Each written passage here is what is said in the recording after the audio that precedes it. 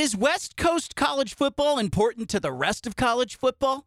And what about the ecosystem in general with college athletics? We asked SEC Commissioner Greg Sankey those questions and a whole bunch more. I'm John Canzano. Welcome to another episode of Canzano and Wilner, the podcast. What's better than one John? Here's Johnny. Nobody really knows. That's why we put two of them together. This is Canzano and Wilner, a.k.a. John and John.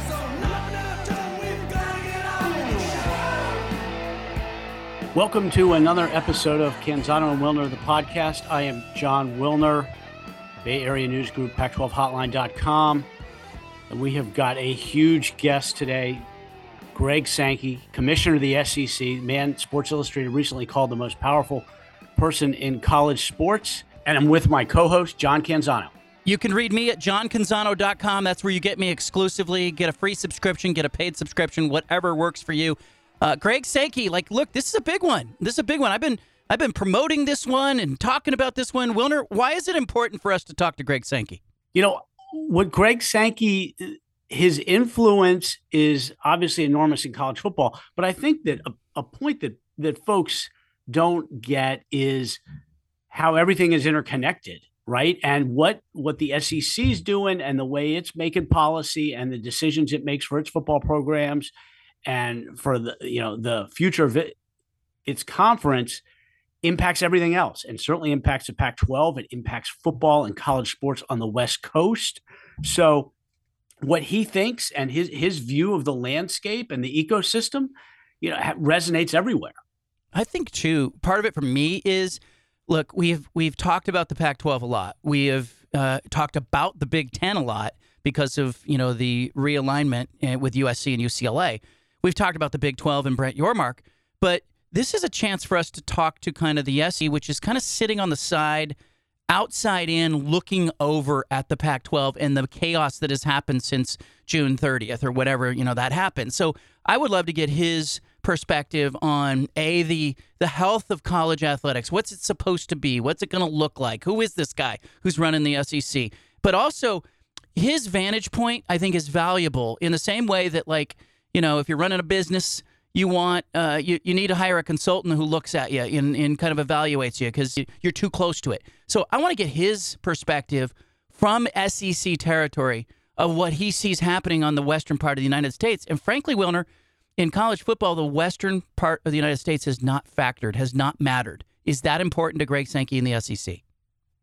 Yeah, and the other interesting piece is that unlike the current commissioners of the Big 12, Big 10, and Pac-12, he is a lifer in college sports, really. So he has a different perspective on this whole, evolution that's transforming the conferences and the way the NCAA works and the way the college football postseason works.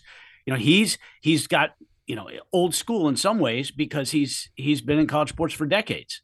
But yeah, and it's true that, you look at Brett Yormark, where his background is not from, he wasn't like Greg Sankey came from the Southland Conference. And Greg Sankey was a college athlete himself and worked in the intramural department of a small college and, rose through the ranks. And, as you mentioned, he is a college guy and a lifer. Brett Yormark comes from the entertainment world. George Kliavkoff, the commissioner of the Pac-12, comes from MGM Sports and Entertainment, and prior to that was in the entertainment business with streaming and Hulu and NBC Universal, and so and Warren's got the background of the NFL and whatnot. So I think it's a very different. You have a new breed of commissioner, but Greg Sankey is the old guard, and so I'm excited to talk with him. And on that note, we are welcoming in Greg Sankey. Gentlemen, how are you? Greg, to be honest, the question I have been dying to ask you for a long time is how somebody runs 40 marathons and still can get out of bed in the morning. I'm in my late 50s now, and it's probably caught up with me. It was a fun adventure.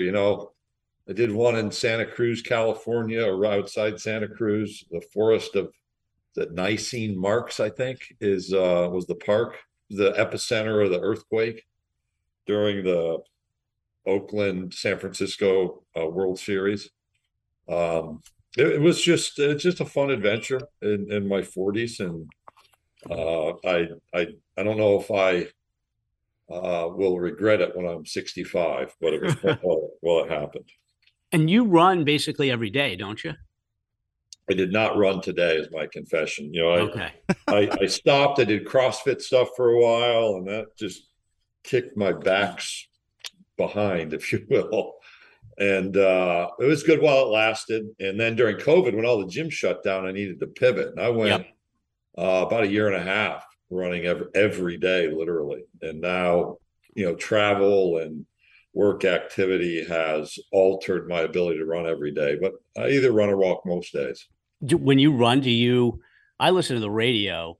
Do you try to listen to something, or do you try to think about work? Both. I generally listen to podcasts, and then there are those days when things are mounting. I just turn it off and leave the phone behind. I wear an Apple Watch to track time and distance. Oh yeah.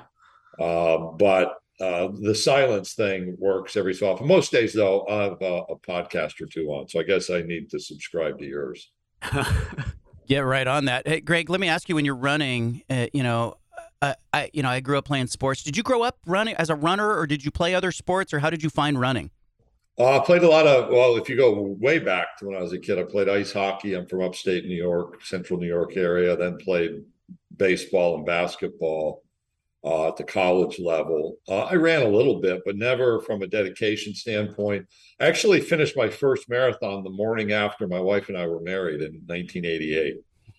Which, that usually provokes a reaction. We're still married. In fact, we're staring down our 34th anniversary in a couple of weeks. Yeah. I hadn't run one for a while, and I wanted to run at least one more. And once the second one I ran was in San Diego, rock and roll marathon out there. And then I just kind of stayed after it for about 5 years. Have you done Boston? Yes, 3 times. Oh, geez. SEC football, the motto of the conference, it just means more. Help the Pac-12 fans understand, the Pac-12 fans who have been on the West Coast for all their lives, understand what SEC football and that environment and what it's about. Well, we're recording this on a weekend when Alabama plays at Tennessee. I would guess there'll be 105 or so thousand people in the stadium, and I would project as many outside the stadium just to be part of the atmosphere. So that's a bit of the external, the passion, the interest. Somebody just sent me a photograph that's on social media of a family member who painted an orange and white checkerboard on their father's grave because he was a Tennessee fan. So that was the "it just means more" moment of our Friday morning. On the field, I think the speed and the athleticism and the size combination is a distinction. The football experts tell me the line of scrimmage, effort, strength, athleticism from just some large young men is a difference maker. But as you look like in the defensive backfields, we'll sit and watch video as part of our officiating review. And I'll have football people in the room with me just explaining that the ability for a defender to recover because of their speed and athleticism is unique in this league. And we'll explain, technically, here's something that will happen at the NFL level, but doesn't happen collegiately. And that's a little bit abstract. And that puts me back to, television ratings, success, expectation, support, fan commitment, which from time to time can go a bit overboard. I think all of that combines to set us apart in the arena of college football. It seems like that has become the SEC's advantage in those regards has become more pronounced in the last 10, 15, 20 years. I mean, do you remember it being that big of a distinction, when you started working in the Southland or when you joined the SEC? Yeah, so my work anniversary here is in 2 weeks. Oh, wow. And 20 years prior, I had never been to a football game on an SEC campus, yet I was drawn in. And I remember a particular weekend. It was 2 weeks before what's known as Kick Six in the Iron Bowl. the return by Auburn to win the game when they had this tip pass in the Georgia game called the Miracle of Jordan Hare. And I had driven home from a football game at Vanderbilt that was played early that day. And I drove in, made it home for the last 2 minutes. And the last 2 minutes of that game were just drama filled. And I looked at my wife and I said, you can comment however you want. I was not the commissioner at the time. I said, you can comment on the outskirts or from the periphery of the SEC however you want, but you can't argue that this is compelling. And I think week to week, the reality of what plays out on the football field is highly compelling. And you look at the coaches we have. I'll be at a game in Oxford, Mississippi this weekend. I've not seen Lane and his team play in the same state. You have Mike Leach. You guys have a level of familiarity with both. Brian Kelly's move to LSU. Jimbo, Nick, Kirby. I saw Shane Beamer last week and just his family lineage, and you go on and on through the league. And that's an indication to support the expectations, the pressures that exist. But it's pretty special. I'm interested in the ecosystem of college athletics. And, in business, I don't think, McDonald's cares if Burger King survives or not. But in the college football world or in the college athletics world, I think the health of the ecosystem should be important to all conferences. Why is that important, or is that important as you view the SEC and your mission within the conference, but when you look at the broader picture across the country? Obviously, we want to be successful in every sport we sponsor, and that's about us. But you also have to have colleagues involved in that nationally competitive effort. And I've referenced repeatedly that we don't need expansion of the college football playoff as an example. We don't. Even with the move to 16 teams, if the college football playoff stayed at 4, we'd be fine. Given what's happened since it was implemented through today, we can stay at 4 with the New Year's 6 model. That is not the perspective offered by everyone else over time. And I think one of the motivating factors from our perspective is the need for football to be relevant on a national basis. That's important for us all. It's about opportunities at the high school level. It's about a college-going culture, if you will, around high school programs seeking to provide opportunities for young people to continue to grow, to transition from adolescence to adulthood on a college campus. And we've not had, a national perspective in the college football playoff for a period of time, or you could argue over the last 8 years, it's been minimized. And so I look at it, and I think we've been able to have conversations with some disagreement in our conference, but have coalesced around the recognition that we need national competition. And there are a lot of layers to that conversation, but that's, I hope, a representative answer about the need for more than just the Southeastern Conference, for example. Was that a big push, a big part of the push for you all to kind of restart the expansion discussion here of the playoff? That restart did not come from us. I left the January meetings in Indianapolis, and I was very open with my colleagues to say, we're stopping and we're going to put this aside and we'll come back for the 26th season. And before we walked away, I was intentional about making that statement. And obviously things changed over the summer. People have asked me, well, what happened? I said, well, my perspective's never really changed. So I can't answer why others decided to change. I can guess, project, surmise. They have to speak to why their perspectives changed. I think part of the challenge right now is, rather than have used the past 12 months or really 16 months to improve upon a recommendation, that recommendation was static, and now we're in a hurry up offense, if you will. Trying to move to a finish line around the ability to implement a 12-team format earlier than the 26th season.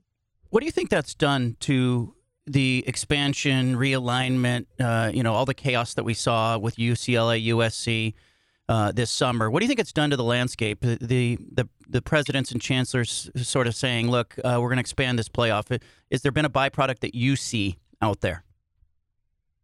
Wow, that's an interesting question. I've had people tell me from other conferences that this expansion can be a stabilizing factor for their organization. Whether that's true or not, I'm not exactly certain. But if it is, and again, others have spoken to that, then that is one of the side benefits from expansion.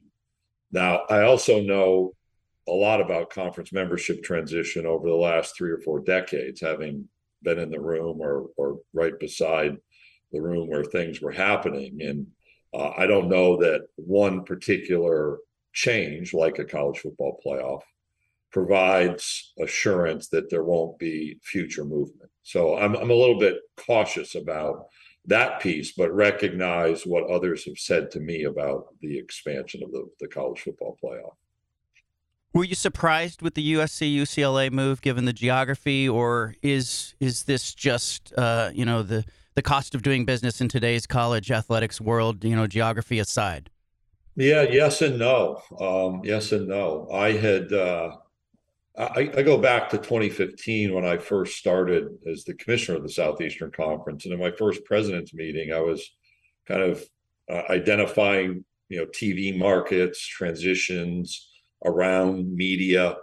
And I just made some statements about when Graniff rights reach their expiration date, the likelihood of conference membership transition is real, and we have to begin thinking about that reality from the Southeastern Conference perspective. And you saw movement involving us in 2021.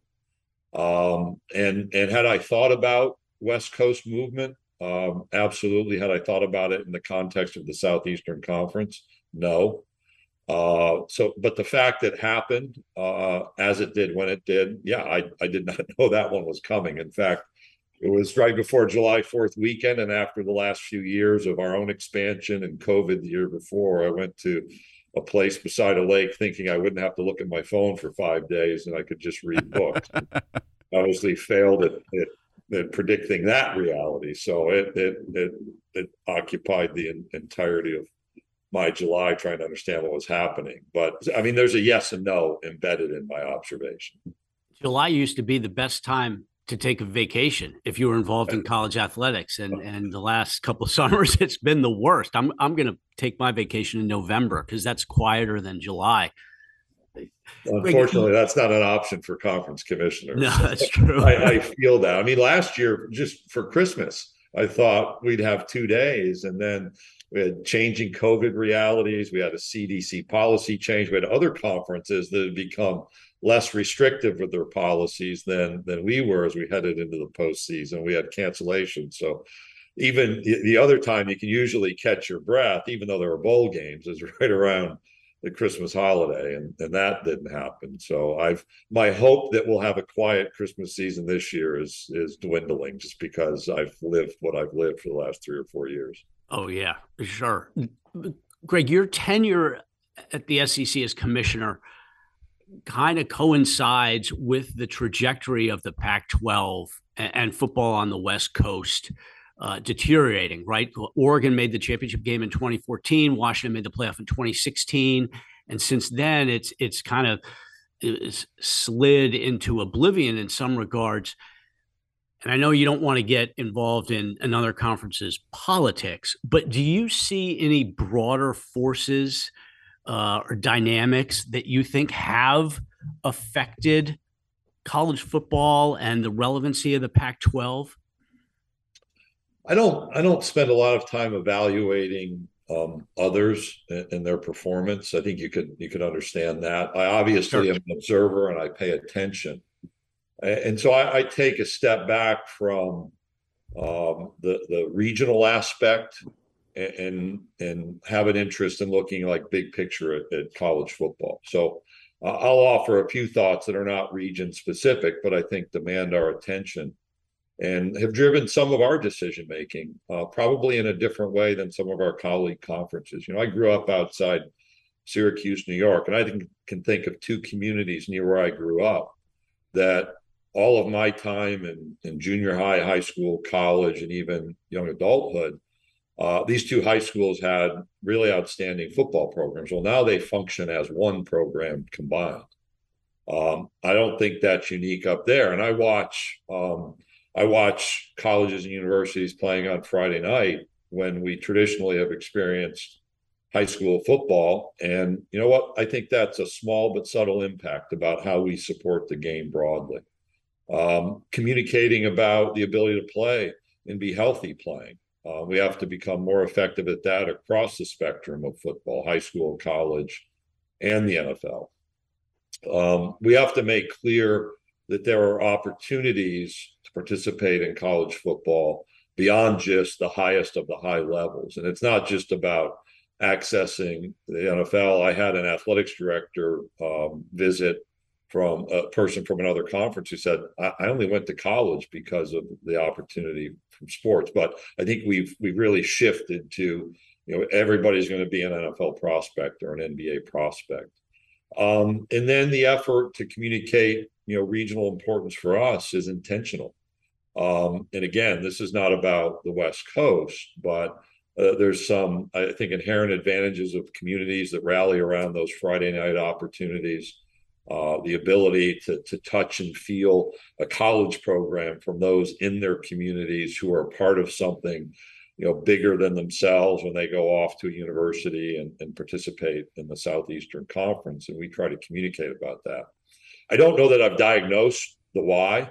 I look too at stability and leadership, and we've had challenges at the president and athletic director level. We've had what over our history, by comparison, in the last 7 or 8 years is significant transition among leadership on campus. Yet, I think one of my roles is to constantly reinforce a culture, a vision, and really a thought that we want this conference to be something special, that football supports what we do broadly, but everything else we do, as we think about baseball scheduling and basketball scheduling and rivalries in softball, the ability for Auburn and Alabama to have those competitive experiences in baseball and softball, I think reinforces what we do in a big picture way. And there's an attachment to our vision for how we function that obviously focuses on football, but focuses broadly on all elements of how we make decisions and how we function. The thing I hear most often about the SEC, Greg, is that it is the most aligned conference with the presidents, athletic directors, and conference office. Everybody is, if not on exactly the same page, very close. And that's not the case, I think, in some of the other conferences. Is that because football is the rallying point, the focal point for every school, or is there another dynamic that you think has allowed you all to be so aligned? I think there are a set of realities that support alignment, and I need to be transparent. We have disagreement all the time. We are going to have to decide our football schedule. It's been a really healthy conversation since expansion. You can go read reports about tension and different views around our expansion from 14 to 16. Yet there was a line given to my predecessor in his first meeting when Mike Slive was here. Our athletics directors discussed a policy issue, and the vote was 7-5. And as Mike shared with me, I was not at that particular meeting, probably the last one I did not attend. He was like, "Oh, when I ran Conference USA, a vote like that meant that it would be on the next meeting agenda and the meeting agenda after that, and you'd never resolve the issue." And Doug Dickey was the athletic director at Tennessee back then, and he came up to commissioner. He said, "Mike, what's on your mind?" He said, "Well, we're going to revisit this, and it's just going to never go away." He said, "Commissioner, let me tell you something. In the SEC, 7-5 is 12-0 when we leave the room." And I reinforce that. It's new math right now, so 8-6 is 14-0. People have feelings. You can see those expressed over time. Yet we've been able to reinforce the type of culture around our decision making that says you know what, you turn the page and you move on, and rather than complain and try to change the policy, you go on and figure out how you can function in a manner that defines excellence, meeting the expectations we have. Big Ten cuts a record deal. Everybody sees the dollar figures out there. And, of course, I look immediately to the SEC and I go, gosh, did they leave money on the table? Or is that just the emerging market, the changing of the market? How do you view that? And, you know, was there a reason maybe you don't put the pedal to the metal? Are there some things that as a conference you need that you wouldn't sell to a TV network? Well, there are realities. We've made decisions not to do some things that others have done. You know, we don't have title sponsors right now for our championship events. That's a conscious decision that leaves money on the table. But fundamentally, for media rights, our current agreements date back to 2008, which in some ways, from a media perspective, is a century ago. You know, it's like Alexander Graham Bell era in a decade. And so there were decisions made that impact our decision making right now, and you have to credit Jim Delaney and the Big Ten for their shorter term decision making. Yet I'm really proud of how we've maximized our opportunities, and we'll continue to build. So keep in mind, when we went early, set of reasons for that. And we went early. We had about 15 football games to sell and a handful of men's basketball games. Well, I'm quite confident we maximized our revenue opportunity. But when you look more deeply, people can argue you need multiple TV networks. Obviously, the Big Ten did that, and they had their reasons.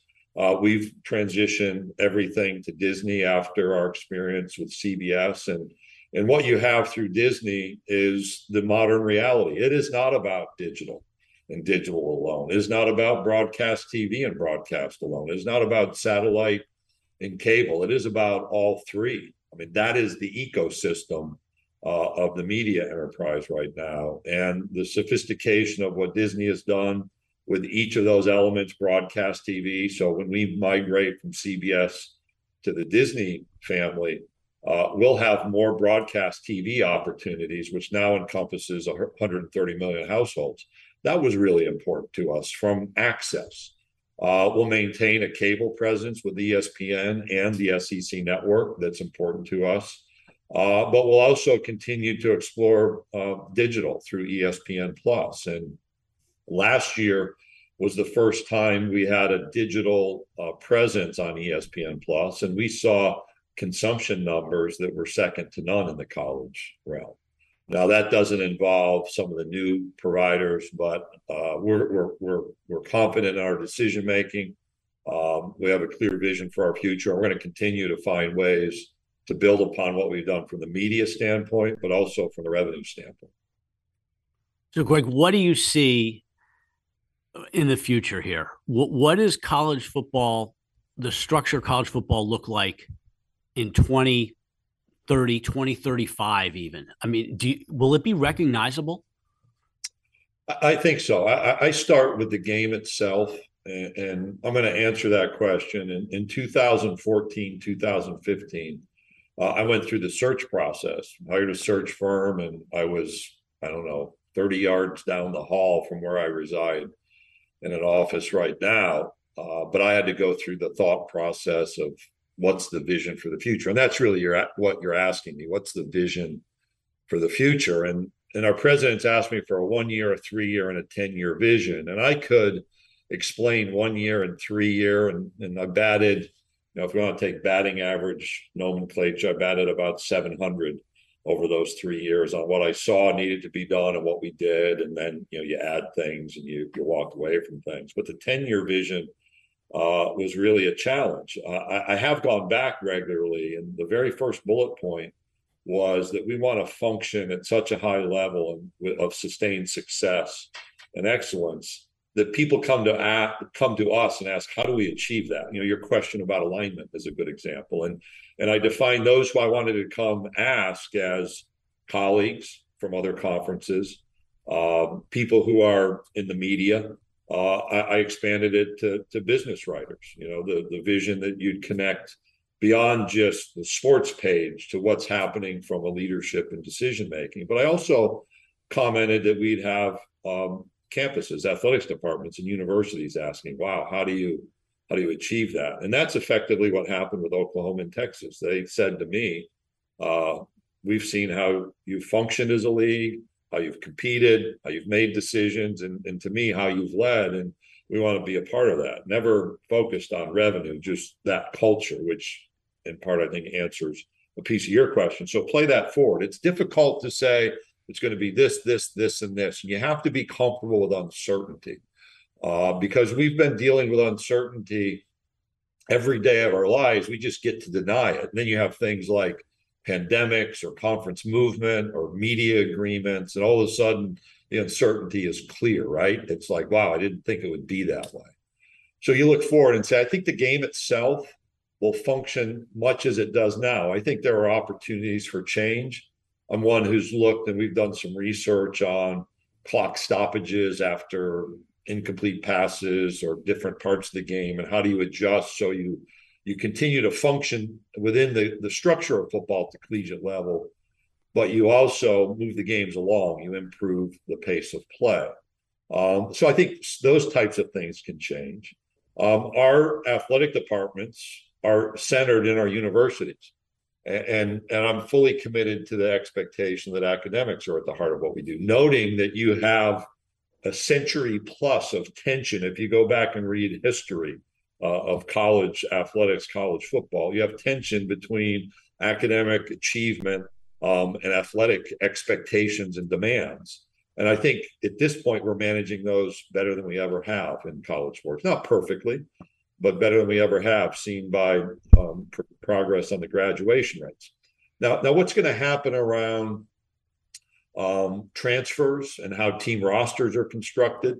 What's going to happen around the supportive programs and the support of young people, student athletes in those programs? That's the work we're doing now, the onset of name, image, and likeness, which is not well thought out, nor was it orderly. That, in my view, has to change, not to take things away, but to support healthy national competition, which I described earlier as we think about football and the playoff. Can we adjust? Congress is interested. Is it committed? How else will states engage in telling us how to manage athletic programs? So we saw California with an NIL bill that, as originally adopted, still wouldn't be in effect if you keep in mind the date of 2023. And then Florida, and our warning to national leadership was, as soon as our states engage, it will become a competitive endeavor. One of the questions to answer is, will state legislatures continue along that pathway? And if so, how do we adjust? So that's more of a vision. That's an understanding of what's out there. I think we're well positioned in this league, as I tell people, look, in this time of change and uncertainty, there's no place I'd rather be than in the Southeastern Conference. And I continually reinforce that because I think our best days are ahead, but we're going to have to be continually thinking and adapting to realities around us. The NCAA tournament, there's been some talk about minimum standards for automatic bids. Where do you stand on that? Yeah, you want to know. So you guys can appreciate when people have done this in your career. So I was in an interview with Pat Forty. I just left 2 sets of meetings where everybody was concerned about things being taken away. So Pat was interviewing me, and I said, look, I don't want to make a headline here. And whenever you say that in my position, you should just stop yourself. Right? That's like journalism 101. But I went ahead and said, rather than everybody worrying about things being taken away, like access through automatic bids, why don't we think about growing the event? And that became a headline. And it's interesting now to watch my colleagues jump in with their commentary. And then I think Jim Phillips at the ACC, in fact, I know he said it in his media days. And what's interesting is to see opinion writers, and you guys do this, and I'm not indicting the whole enterprise, but simply say, you can't do that. You ruin everything. I mean, that's really not a very thoughtful response. So I'm not demanding that we look at expansion, but as we're trying to balance Division I, which continues to grow, and has not been well managed from an entry point, despite the fact we've tried over time, and as people have expectations for access. And when you look at college baseball, Ole Miss is identified as the last team in the college baseball tournament this past year, and they won the national championship, which was a cool moment. North Carolina State is generally seen as the first team out. So if the last team in can achieve what Ole Miss achieved, what about the last team that's left out? And people are mad at the selection committee, and maybe it is the structure that we have to look at. In basketball, for us, it was Texas A&M, but Dayton was in that circumstance this year. And conversely, you've seen first four teams play in Dayton and move to the Final Four. You know, UCLA in the bubble year, for example, or Virginia Commonwealth, or you've seen Syracuse, I think, did it, moved into the Sweet 16. So those competitive points of differentiation among like 30 to 50 in the net are really pretty small. And we just have to continue thinking forward about access and how can you grow in a healthy way the tournament. I think it fundamentally is about competition. And so I haven't even considered or projected, well, there's going to be a ton more revenue. You know, it's about looking at a team that's the last team in that wins a national championship and asking, what's the right spectrum of those from a competitive standpoint that deserve access, because, you know, they might have an opportunity in basketball or in some other sports to excel in the postseason. John, go ahead. Yeah, and on that, Oregon State did the same thing in baseball. They were the last team in one year, and they won the national championship.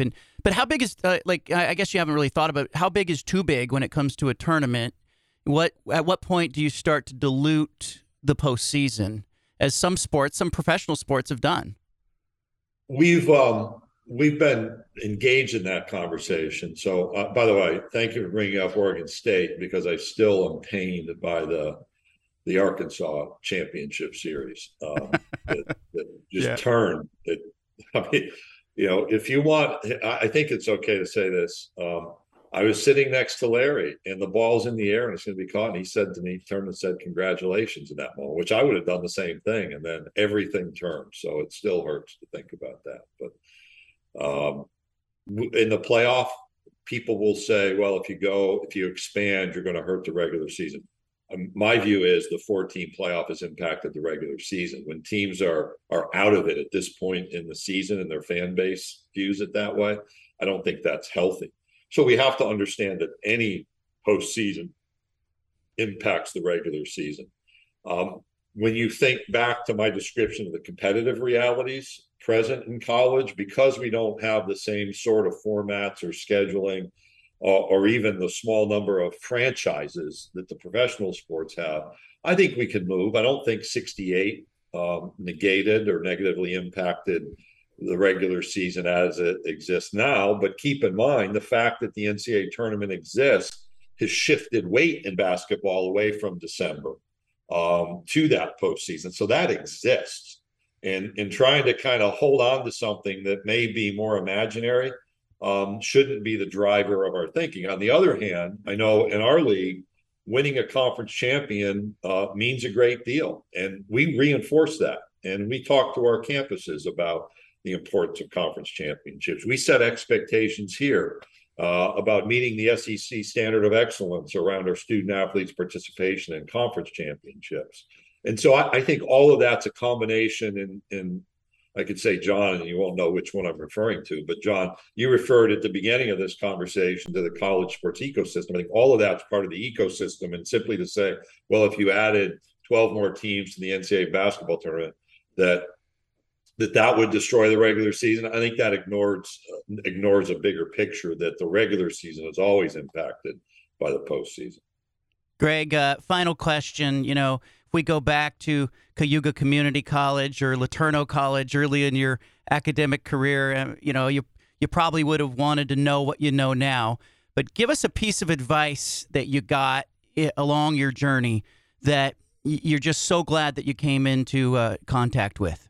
Oh, there's a lot, and I'll try to be efficient with my words. You know, one was I was a freshman in Longview, Texas, Laterno College, backup catcher, which was just fun. I mean, for all the focus on national championships and professional this, professional that, to sit out at a college baseball game and have sunflower seed spitting contests and warm up a pitcher and freeze on the cold days, sweat on the hot days, and be a part of the team was something really special. But there was a day where I was sure I was going to play. I played against this opponent. I had my first hit. It was a double down the right field line. We had won. I knew when we played them in a doubleheader, because I was a freshman, right? Your mind doesn't exactly think logically. I was going to play, and I didn't. And instead of being the contributor from an energy standpoint, a congratulatory standpoint, helping teammates stay focused, I just shut down. And my coach noticed it. So the next day, there's a knock on the door of my dorm, and it was just me in the dorm room. My roommate had transferred after the fall semester, and the door opens. He says, "Hey, Sank, can we talk?" And I was stunned that he was there. And the only right answer to your head coach is yes. And so I asked him if he wanted to come in. We went into a lounge, and I can picture that moment where he said, basically, if we'd have lost that game yesterday, I would have blamed it on you. It would have been your responsibility.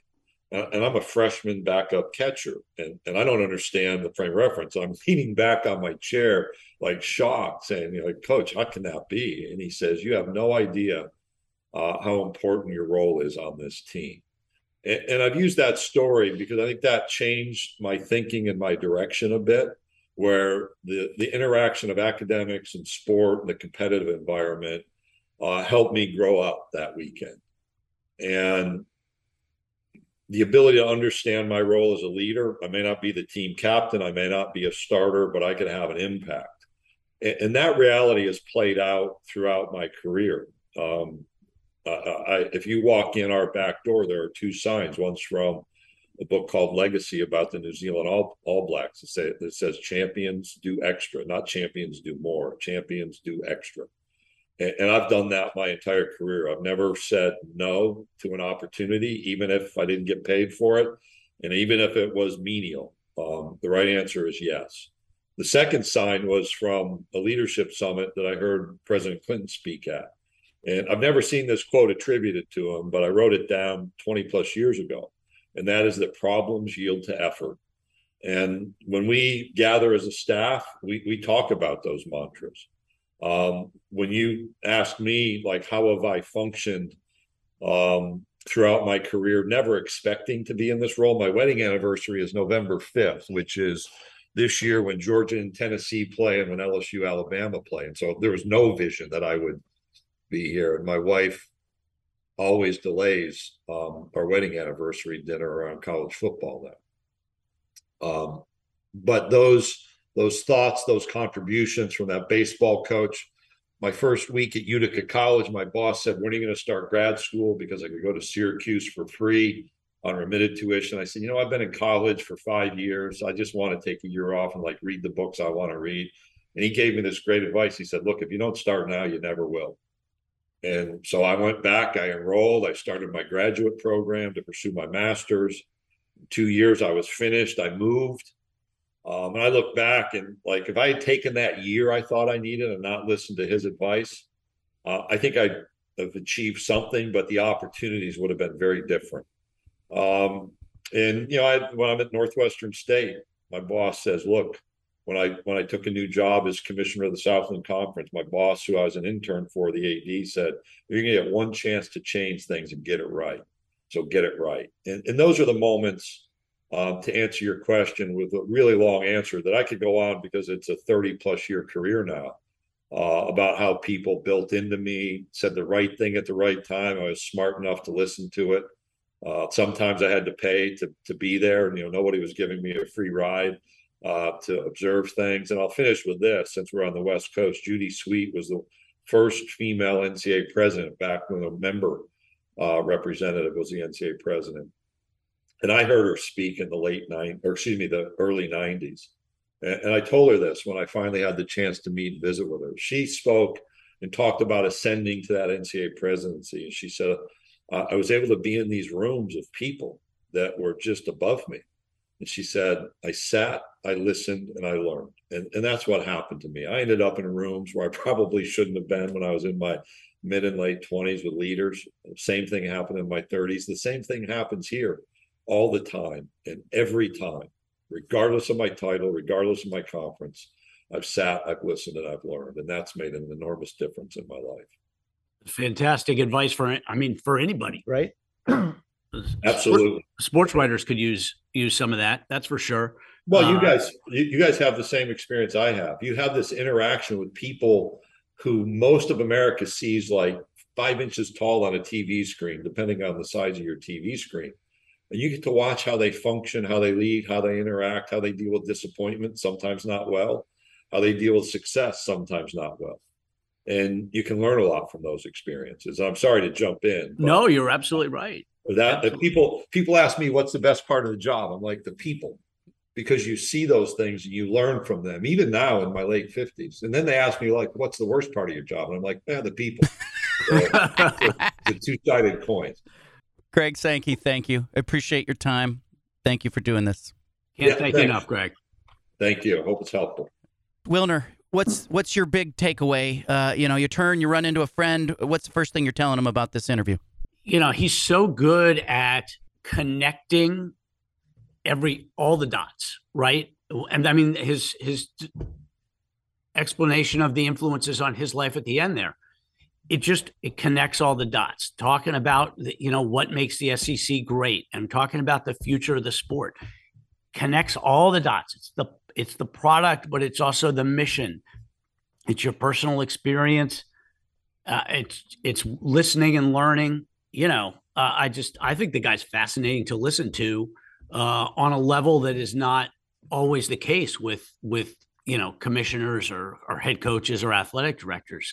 And that's probably a big part of why he's been so successful. Yeah, and I think too, look, this is a guy, he mentioned his low-level experience playing college baseball, and then, he worked as the director of intramural sports in one of his first jobs, and he's been in a lot of different college campuses, including, he's been in conference offices too, including the Southland Conference, where he was there, ultimately became commissioner, but he was in compliance to start with. So I think he's kind of like the undercover boss who has been at all levels of college athletics. And so I think it's really, as he was talking, and I hadn't considered this before, I kind of wondered if, what college athletics really needs is it needs the NCAA to get its teeth back. And I kind of wondered if a guy like Greg Sankey, or maybe Greg Sankey, could end up as head of the NCAA one day, and what that would mean for college athletics, to have somebody who has been inside major conferences and can glue this thing back together, because that's really what needs to happen. And then the other takeaway was simply, he's talking about having access to people, listening and learning. The purpose of this podcast was we wanted to bring people to places they couldn't get. And so I think the people who have now listened to Greg Sankey throughout this podcast have listened and learned a little bit, because as he was talking, I was going, you know what, I should do that too. Like the run he's taking, how just the peace of mind and the meditation, and of course exercise is good for you and all that stuff. But I think a guy who's in a high stress position like he is, or a person who's in that position, benefits from that run that he was taking every day. And, the signs on the wall, I was like, yeah, I should have that sign on my wall too. Like there's just a lot of listening and learning. And, I'm sure the audience got some stuff out of that too. Yeah. I mean, just think about how quickly he snuffed out that Saban, Jimbo Fisher brouhaha that happened, right? And could any other conference commissioner have tamped that down as effectively as he did? And what does that say about his leadership style, right? His management style? Clearly, he's got the respect of everybody in the SEC, and that was a perfect example of it, right? I just don't that thing could have exploded on the conference, and instead, it was over and done with. Make sure you share this podcast interview with friends and family and colleagues who would benefit from it. Make sure you're subscribed as well. Leave us some feedback. Give us a rating if you're listening via Apple Podcasts. Give us a rating. That helps other people find the podcast. We appreciate that you're here for it, for another episode of the Canzano and Wilner podcast.